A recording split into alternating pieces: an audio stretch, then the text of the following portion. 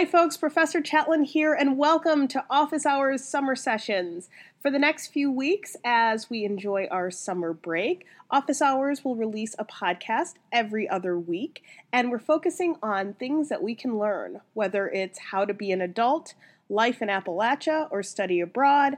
Office Hours Summer School will provide a little bit of enrichment as you relax from the school year.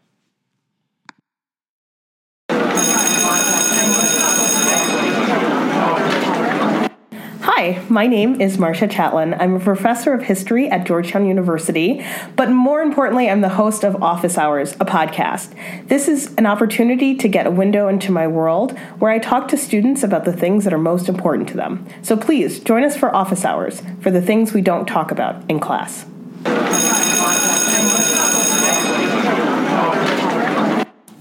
Today on the podcast, I talked to graduating senior Grace May about our roots. How are you, Grace? I'm doing really well. About to graduate, so a lot going on. Yay, it's a lot, isn't it? A lot. When you think about college graduation, what is the one thing that you're really looking forward to?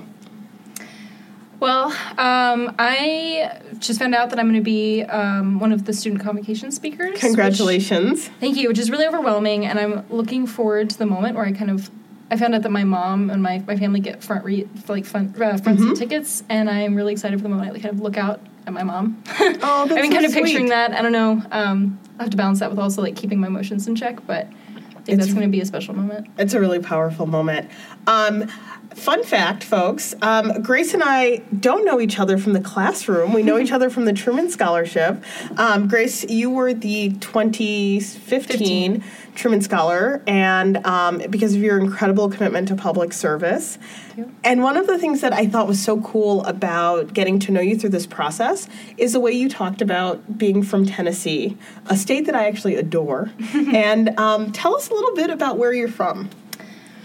Well, so you say you adore it. I think I took a lot longer. I think I adored it as well, and it took me a lot longer to adore it. I think I needed a lot of space. I mean, Tennessee is a huge state, but so we'll localize it a little bit. So I'm from Appalachia, so East Tennessee, gateway to the Great Smoky Mountains National Park. I'm from Pigeon Forge, and sort of Sevier County is, to kind of place it in some kind of cultural frame, is the hometown of Dolly Parton. Yes. So it's a small area that has also undergone a lot of really bizarre kind of kitsch tourism that sort of popped up around it. So you have this very meaningful backdrop of the Great Smoky Mountains and kind of the Appalachian heritage, and then you also have sort of Dollywood and outlet malls and T-shirt shops and rebel flags and a lot of bizarre. It's a bizarre combination, and something that I think I didn't really relate to, and didn't really know how to be an ambassador of for a long time. So I met your dad, I believe, right, at Truman Scholars Leadership Week. He's also from the South, but maybe not from Tennessee? So he is from Birmingham, Alabama. That's right. And I think my relationship with what it means to be Southern really comes through my parents coming from very different situations. So they're both from the South. My mom is a local Tennessean from Knoxville.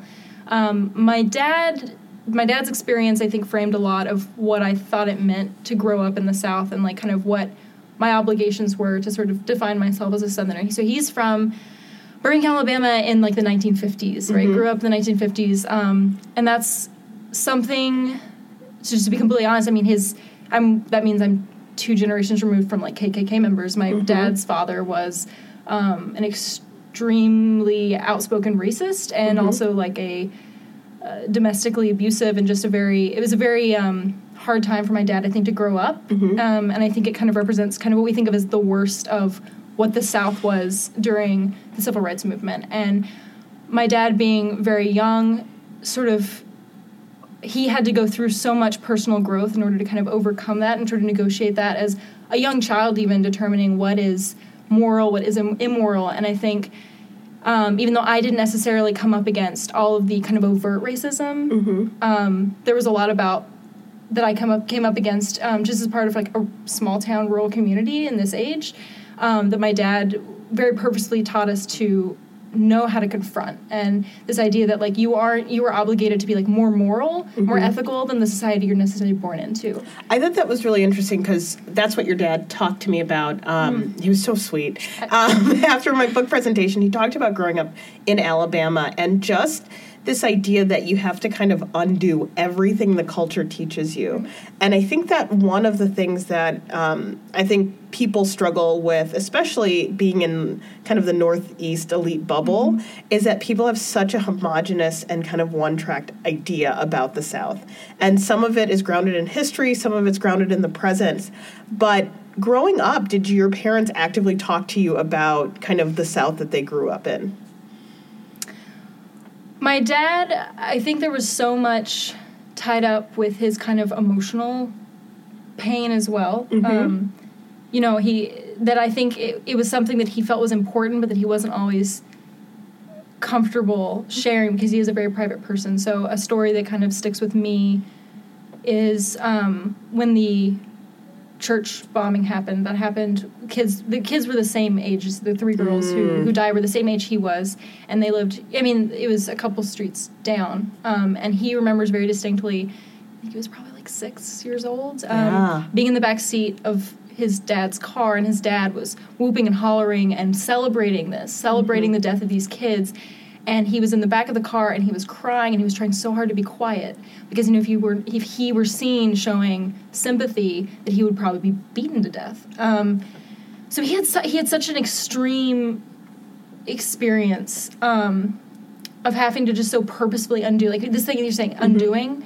But that is still a part of my legacy in terms of I was grew up, you know, saying you have to represent a more nuanced view of the South, but you have to take full responsibility for its history. And I think that's the thing that's been... So I'm very interested in education, largely because of the way that I saw education playing into the way that we remembered history and the way we were socialized to see ourselves as Southerners or see other people as not Southern, and what the implications were there. So...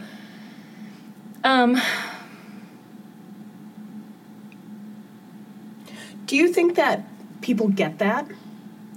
I mean, how do you get people to get that, especially here? Because one of the things that was interesting to me when I met you is I thought to myself, I don't know if I meet a lot of white students from the South here. And then I thought, oh, gosh, Pigeon Forge, that's where Dollywood is. I was very excited by the possibility. So just in terms of thinking about being in this environment and talking about that, or do you talk about that with students at Georgetown?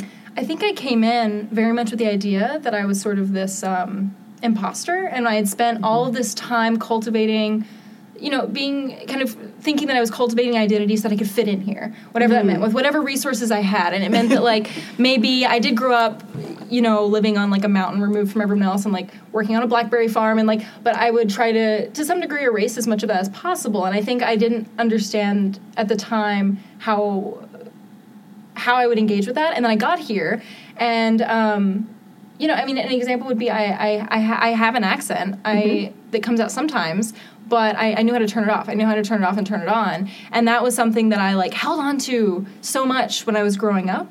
That I was like, well, I'm not one of you because I speak like someone from the North, or whatever I thought that meant. And I think I let go of that pretty quickly when I came to Georgetown, and someone started throwing some, like, oh, so you're a hillbilly, ha ha ha, like, oh, do your accent, and the first time I felt like I had never had to really confront, I always thought that there was something out there that was, like, bigger than whatever I was around, right? The idea that, like, there's something that's more than whatever I'm in right now, and then when you confront the more and you realize that you have to defend some of what you're from. I mean, I think that's a complicated process because I spent so much time trying to differentiate myself in the sense that, well, I'm going to read a lot of books, and I'm going to, you know, and go to college, and going to college outside of the South and outside of my community is going to be kind of the confirmation, the validation that I'm not a part of all these things that I hate, the things that you associate that are negative, like, you know, the racism and the extreme conservatism. And I think that when I got here and sort of saw that there was such an unnuanced understanding of the place I was from, I thought, okay, well, I have a duty to be an ambassador to a degree, and that doesn't mean erasing or making excuses for some of the negative, very real negative problems that the South is facing in terms of facing its history. But that's also something that the entire country is going through. The entire country is going through this process of facing our collective history, especially regarding slavery and that legacy. And I think it's more overt in the South in terms of the need, because I think some of those things lingered longer. And I'm certainly not someone to say that they haven't in the more overt sense, but I'm more aware of race here than I ever was there. And I think that certainly has to do with the fact that I was a white person growing up in a very white community. But I think it's a little more, it's certainly more nuanced than... When you talk about living in the mountains or being isolated, right, relative to what? So I guess it's more isolated than D.C., but did you feel like you were removed kind of from an outside world? I think I was removed on a couple levels. I think, like, geographically, it's certainly still removed. When my dad moved up, his plan was to get as far away from people as he could for a little while. And we got our road paved in the last 5 years. I mean, it was, parts of it were still gravel, and then when my dad went up there, it was still dirt. So certainly from that perspective, it's very physically isolated.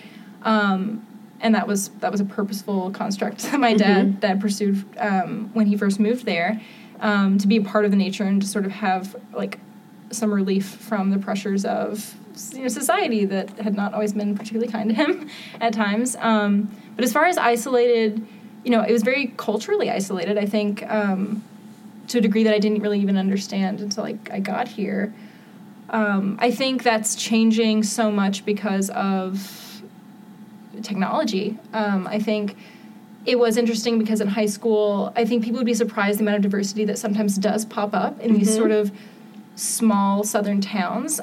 You have a lot of new avenues for kids who maybe before you just say, like, oh, they're alternative. Like, they're embodying that a lot more. They have ways of connecting through the internet with ideas that are really powerful to them. And I think that's, if I had grown up in East Tennessee 20 years ago even, that would be a very different experience. And I think that was changing during my time in high school, where I think, these internet communities, these online communities allow people to connect with, connect beyond what they're necessarily directly exposed to in their homes and in their schools and in their churches. And so when you used to, did you grow up with television and internet? So we didn't have TV, and that was kind of also a purposeful decision by my father, partially. And, I mean, I think sometimes we would get, black and white Mr. Rogers, neighborhood. Wow. Yeah, so we would get some PBS. Sometimes, I didn't realize, Elmo was red for a long time. That was really mind-blowing to me. And so, let's see, and then we still struggle with internet. We're still struggling with internet. I remember you called me once, and you're like, we don't really get the cell phone. My cell phone doesn't work down here. Yeah, so, yeah. Right, because also there's one cell phone service called US Cellular that works on the mountain we live on, so my family all has that. We have that plan, but then I would come to D.C. and it wouldn't work very well, and so it would only work when I'm there, and so I finally made the jump. I was like, I'm getting Verizon, and so I switched to Verizon, then I go home, and I'm like, wow, I'm really here. I'm really settled in, so I have to, take my mom's phone and borrow it to talk to people. But, yeah, the internet, we just have very limited, so you can watch a couple YouTube videos a month, and then your data is done. So you have to be very selective. And so that purposeful way of growing up, that some of it's attached to the location, but it's about a philosophy or an ideology that your parents thought was really important. Kind of as an adult, what are your thoughts about how is that like? What are the benefits of that, you think?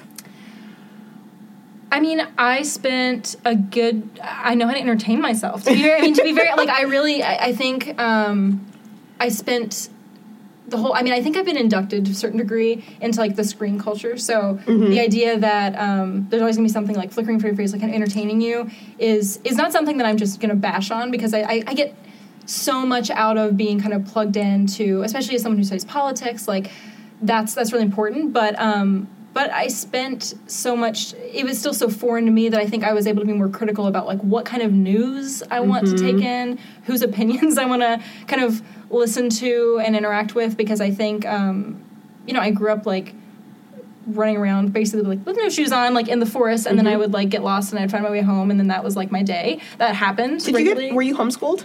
No, I wasn't homeschooled. I went to Pi Beta Phi Elementary School.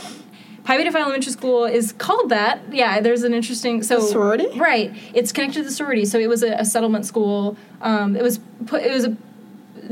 Pi Beta Phi Elementary School, which is connected to Aramont School of Arts and Crafts. And that's really important to me because that's where my dad got his... So my dad's a stained glass artist, and that's where he got a lot of his training. And then he taught there, and now he's the director of the art school. And the reason their particular history is so important to me, and I think really says a lot about what is so special about Appalachia. So when people say, like, something about Southern culture, well, I'll tell you something really great about Southern culture, and it's something like Aramont School of Arts and Crafts. So it's been over 100 years, like over 100 years ago, the Pi Beta Phi, like, sorority, at that time, fraternity, I guess, it was still women, but they came in and they saw that there was it was a very impoverished area with very little connection to the outside world, and they set up a clinic, they set up a school, the Pi Beta Phi Elementary School that I went to, and they set up, eventually, an art school, and the art school was based on the idea that they started seeing all this really incredible craft, all these things that were functional for the people in the area,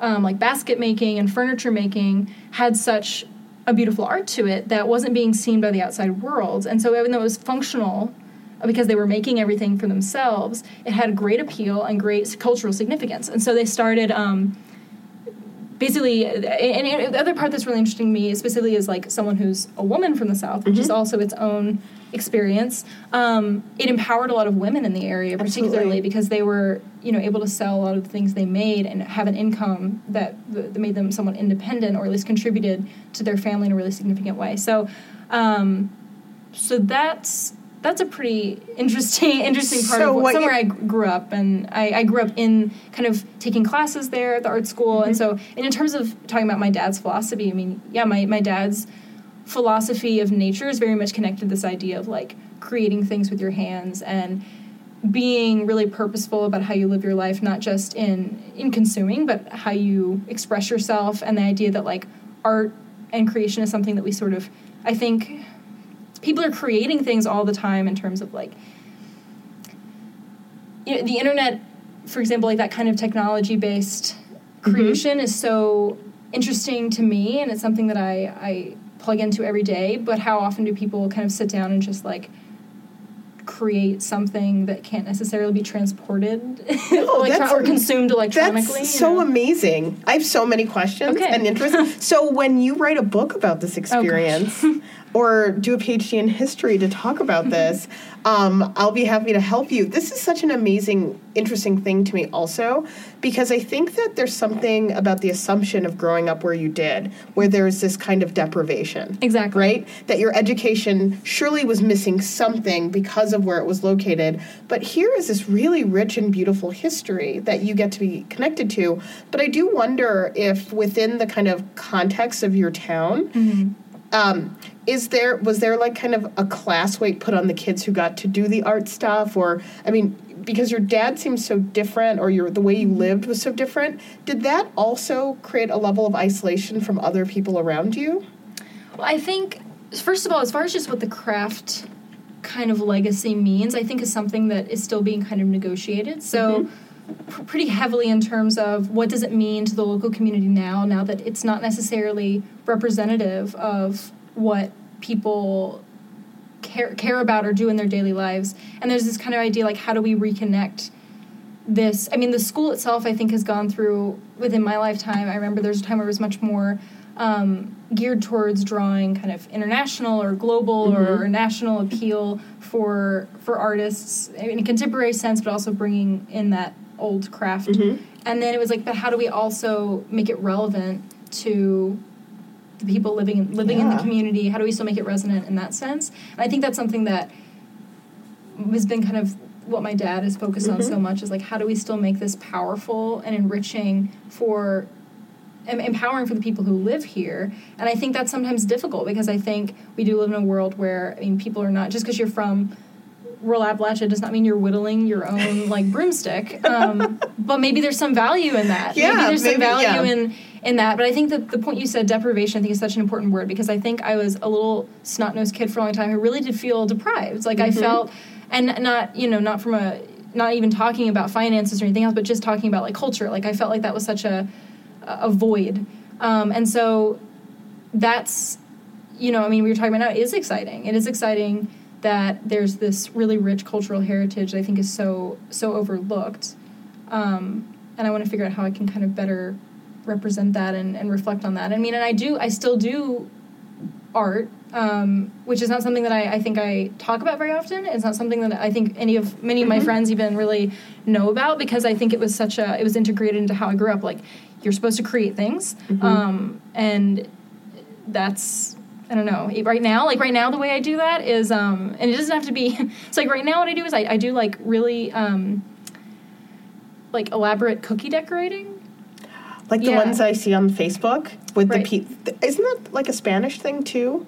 Where you make, I think it's or maybe it's Italian, where they're like, the cookies like tiny, but then you're drawing like an entire alfresco scene of like the birth of Venus. Right, like that kind of stuff, right. So you can do like that? Yeah, and so the reason I think that's so interesting is because I put a lot of pressure on myself with art, and I think what's great is like, okay, well, someone's going to eat it, so then it's gone. Fascinating. I don't know. Grace May, so many talents. I can't keep up. No, I think that's so cool. It's cheap. The thing is, it's like the cheapest, because like you can go get like it's really cheap, really cheap canvas, and then you get to like pass it out and give it to people you care about. So it's, I don't know. I think that's been a really. Do you have pictures? Yeah, I have pictures. I may want to see. Do you want me to show you right now, real quick? Yeah, you can show me live on the air. Okay, these are my Christmas cookies. We have little cardinals. So I think that this is. Gosh, I have so many other things. So have you ever brought any of your George... Oh, my gosh. Listeners, you can't see this, but Grace has apparently made a cookie with an entire... This is beautiful. There are birds. There's holly. This is the most gorgeous cookie I've ever seen. Are you kidding me? You can take this out. You can take this whole section. All right, we might have to edit this. This is beautiful. Thank you. So have you ever taken any of your Georgetown friends with you to Tennessee? Yes. And what was that like? Oh, gosh. Okay. So not only did I take my friends from Georgetown to Tennessee, but I took them to Tennessee on the most important weekend, which is Pig Roast Weekend. Tell me everything about it. Pig Roast Weekend is. So the way that my house is situated, we have we actually, because my dad, again, like, sometimes, oh gosh. So he and his best friend, when they were like in their 20s, decided they were just going to go like buy land up in the mountains, and that's about as far, I think, as they planned it. So they bought the land together, and then we have like this joint-owned barn area, and then our two houses, which they built together. And we used the barn. So every year in the fall, in October, we have the best day of the year, which is Pig Roast Day, where we invite all of our friends and family and like roast a pig in the ground. I love it. So there's just many traditions as a part of this. There's obviously there's dancing, there's a hoedown, of course, but we all everyone carves pumpkins, and everyone brings their special dish, and sometimes we have 200 people. So that was they've done it. This will be our 20th year. Oh my gosh! And I'm 22, so it's this kind of community event where we have all of our friends and family come through, and so I brought them to that, which I think was a pretty good introduction to the best parts of Southern life. So my they got to have real moonshine, and it's real moonshine because it's a risk to drink it. So it was from my so there's my dad and my mom and our family, and then there's Dale and Jara Gilmore, who basically my second set of parents, and then their two kids, and one of their son has become an expert in moonshine. And so he has a still in their kitchen, and so we try all the new spirits every year. And I think I tried some this year, and it was pretty safe. The year before, someone was holding their cup, and it was one of those paper Dixie cups, and they turned around, and it had eaten through the bottom, which is probably an indication that it shouldn't go into your intestines. But I thought you were a vegetarian. No, I'm not. Actually. Okay. So, what do you think when you left to go to Georgetown in your freshman year, could you ever imagine bringing any kids from here to Pig Roast? Oh, I don't think I had. Oh gosh, I think as much as I will, I'm very proud of Pig Roast, and I don't think I ever questioned the validity of that tradition. But I don't think I really thought. I think I was thinking forward so much. Like I was just so much of my time had been about how I was going to get out and how I was going to like escape, which is again very dramatic looking back in terms of. Part of it was just like childhood angst that I didn't know how to control, and I think everyone feels like that to a certain extent. And I attached it to what it means to be. I don't want to be like a hillbilly. Like I don't want to be living in the backwoods, and that. So I need to go out and I'll get an education, and like college will get me there. And I think I have a much kinder view now, and a much more gracious view of where I came from now. And so now I love the idea of taking my friends back, and like I might have to translate a little. I mean, I've literally had to. I had my roommate.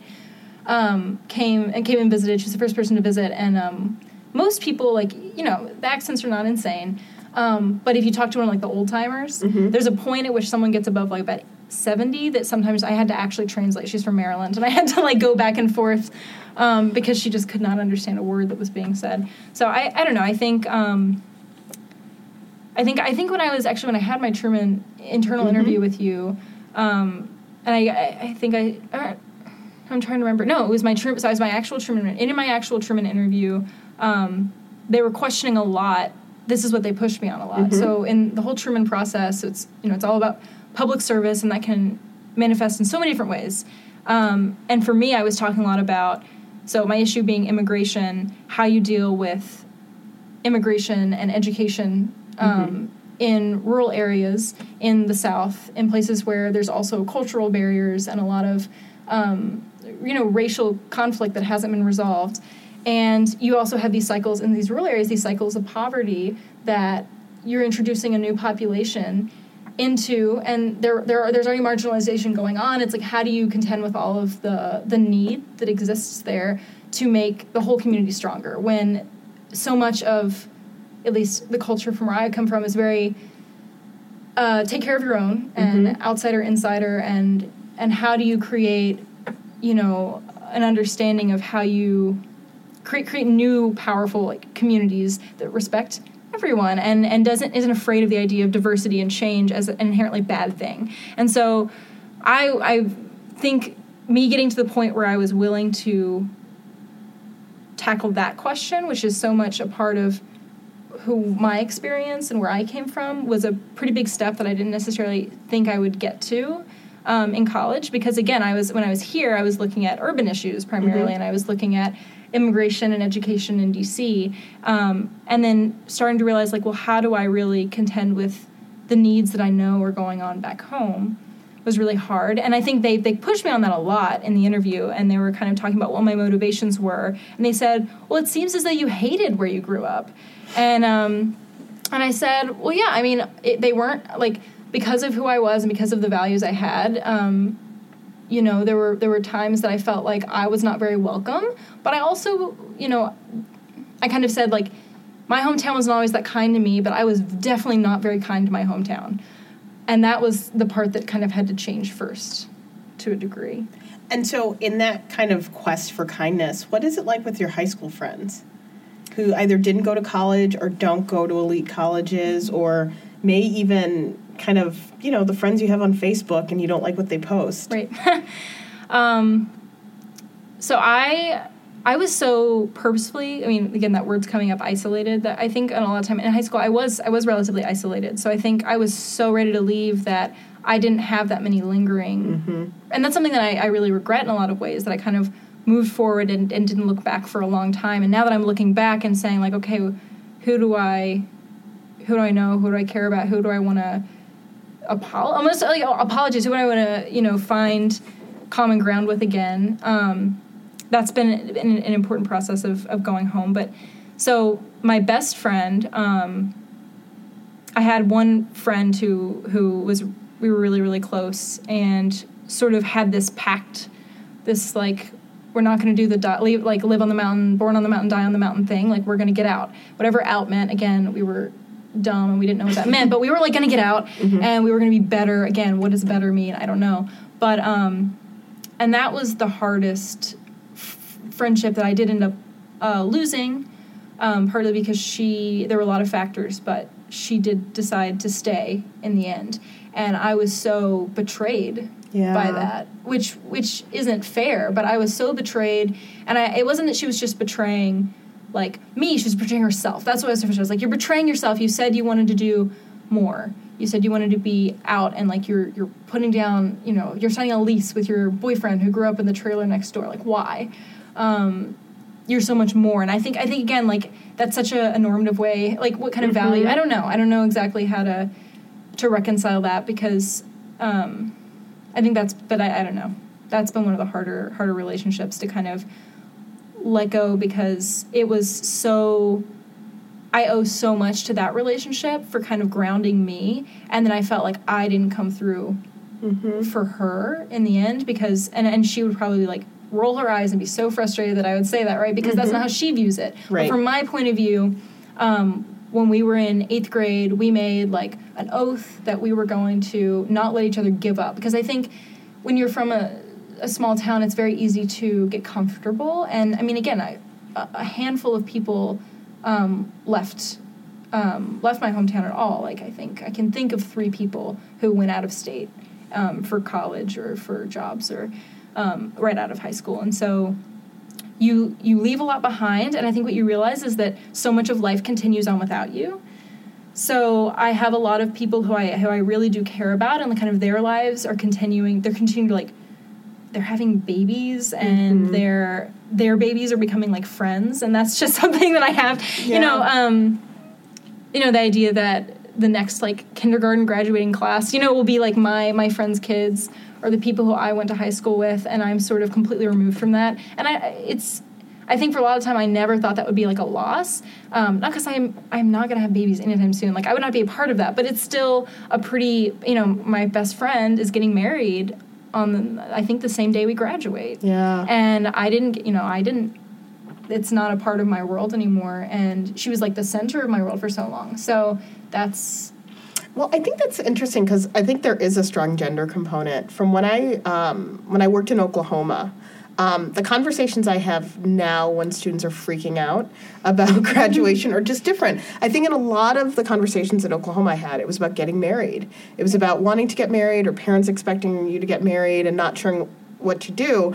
And here, the suggestion of marriage at Georgetown, people look at me like I don't know what that is. Right. I don't have an MBA and $400 million in the bank, and I'm moving on my life's path. Like, why would I even think about something? Well, marriage is like the antithesis to success. It's like the pothole that I don't want to, like, fall into. Which I guess the majority of my life I thought that way too, so I can relate to that impulse. But it's so interesting when it's so starkly different, and it has so much about class and so much about, I think, where young women see themselves validated and legitimated. And though I think the culture does it to all women, it's just, I think you buy more time, the more kind of elite the circles you run in.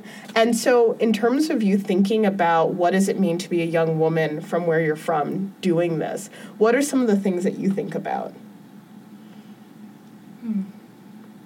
So gender, I would say that gender was the part of my identity that I struggled with or tried to ignore for the longest. I would say I didn't even struggle with it. I tried to ignore it for such a long time. And I think it was because, for me, in this kind of small town, it carried the weight of the things that it's the part that I had the most pressure associated with. This is kind of what you're supposed to do. And I'm not necessarily going to point to specific instances that were just horribly sexist, but there was a way that I felt women could be valued a certain number of ways. I didn't like any of those ways.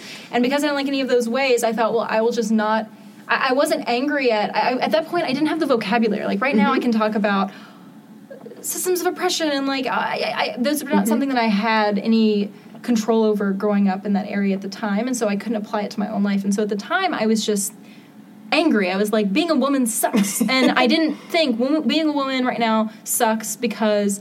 the societal factors and, like, the pressures and these kind of, the patriarchy. Like, I didn't have any of that. So I just, in kind of a very simple way, just decided that I hated being a woman in that sense. And so I sort of just ignored it as much as possible, and didn't really have that sense. I didn't gain that sense of like empowerment from it for a long time, and that's been one of the biggest things Georgetown has given me, because I had all of my peers, like all of my professors. I mean, the number of incredibly inspirational professors I have. I mean, you weren't even my professor, but you're this incredibly inspirational model of people who would never shy away from what it means to be a woman, or like defining that for themselves. And at the time, I didn't know how to define that for myself, and I don't think I had the resources to know how to do that. And I've had so much space here in college, and it took me a while to come around to it, to sort of like define what being a woman in modern society means. And that's something that, in terms of what does it mean to be like isolated or constricted, I mean, that was something that I did feel constricted in my hometown. That's something that I would point to and say that there was a lot of isolation in that. But I think there's the part that's been the biggest turning point is there are so many. I mean, we were talking about like Appalachian women, some of the strongest people, and not strong in ways that I knew how to respect at the time. You know, I'm trying to think of like, you know, my mom is like a perfect example of like, you know, and everyone feels like what it is to be strong, and what it means to. I think there's this concept of being like a Southern woman that has to do with subservience, or has to do with this kind of conservative ideal of like the traditional family, and so I don't know exactly where I'm going with it, or where if I want to pull that out, or I might want to pull back from talking too much about sort of. I think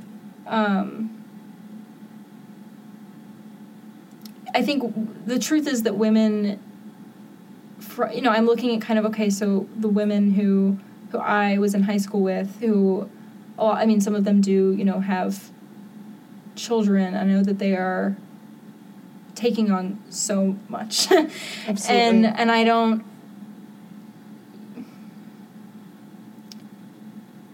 There's a degree to which I think that Appalachian society is like built on the backs of like women, like showing up, you know, and I think you may be able to look at some of them and say like you're being backward by being a part of this, but there's also still incredible strength in being able to persevere. And I'm not sure exactly. I think this is the part I'm kind of working through still, because that's the part that, again, like at the time I had such a simplistic view of, okay, that seems racist, so I hate it. That seems sexist, so I hate it. But I didn't really know what those words meant in a very nuanced way, and I just knew that I was uncomfortable. I just knew that I was upset. I mean, now I look back and I think, wow, a perfect example would be in college, one of the biggest conversations that goes on, I think, for women is the idea of rape culture and the idea of sexual violence. And that was something that was so far removed from what I understood, and yet I was living amongst a population that was so vulnerable to those kinds of violence, that kind of violence. And I mean, an example would be, to a degree, I think a lot of what exists is it's like sex education.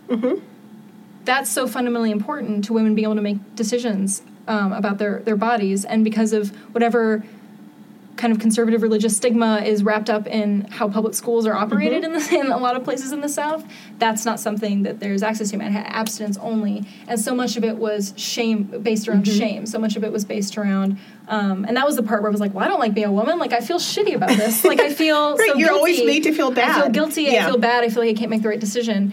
But you know, I would. You know, because I was so isolated, like I didn't go to high school parties, but I would have friends who would be like casually mention something like, "Oh, well, she was unconscious, but she was." I mean, we're talking about stories of like obvious rape that at the time I was like, "There's this pit in my stomach. This seems so wrong, but what's wrong?" And it seems incredible to me now that I'm looking back and I'm thinking like, "Well, that was obviously rape. The girl was unconscious. Doesn't matter if she's had sex with the boy." Like, all these things that are so obvious now, and maybe I think a lot of people coming to Georgetown a lot of You'd girls be surprised. already. But you would They be, don't yeah, know. you would be surprised, I guess. But I don't know. I think what you're pointing to is this idea that you're seeing all of it with new eyes. And I think you're feeling like, oh man, I could have been a little kinder. And I think what's so amazing is that you now have this language and you still have these connections, and it's never too late to reconnect. And I think that you've done such an incredible job at Georgetown, and not just the smart academic part or the winning major awards part. Though you have done that, of just doing the thing that we all want our students to do, is just to grow. That the person you are when you come in the first day, we don't want to see that person ever again. And for no other reason than we want the impact. And I think that the way that you're talking about this, and I know the things that you want to do with your future, are so in line with that. So to wrap up the conversation, I'm going to ask you the question I ask everyone on this podcast, and perhaps it'll be an inspiration for your speech. If there was one thing that you wish you could tell all your professors, what would that thing be? I think that's hard because I see my professors as such individuals. So many of them have made themselves so accessible as people that it's very hard for me to group them all together and say, I don't want to say the same thing to, Professor Chatelain as And so I guess what I would say, kind of echoing what I said before, I'll pick a subgroup, which is the women professors I've had, and say that, thank you for being a role model. And I don't know, that seems relatively simplistic, but it was something that I needed so much coming into Georgetown. And the other just weird thank you would be, and I guess you'll probably have to edit this out because we haven't talked about it all, and it would probably, but would be that, as someone with chronic illness, you always have, anyone dealing with some kind of adversity, whether it is chronic illness or family, additional family responsibilities, the professors who have kind of seen their students also as individuals and sort of chosen not to be the obstacle has been really incredible. And I think, that's, looking back the last 4 years and saying that, I have been lucky enough to get these kind of empirical validation of some of the things I care about and some of the things I put my effort into. But with all the kind of the baggage that I came in with, I had a lot of growth to do to not, see things in such a deficit, to not see myself as a problem, see myself as a deficit. And so what I would say to all my professors who were part of that process is, thank you for, I guess,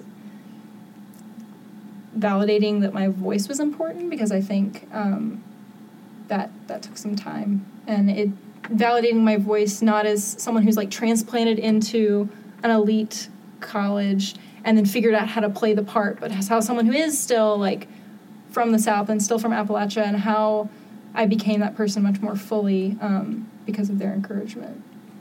That's so beautiful. Thank you so much, Grace. Thank you. Oh, that was such a beautiful conversation. Thank you for visiting Office Hours. Office Hours, a podcast, is a production of Dr. Marcia Chatelain and Alex Tyson. The views expressed on this podcast are those of the speakers and only the speakers. Join us on social media, on Twitter @OfficeHoursPod, and on Instagram on Office Hours Podcast.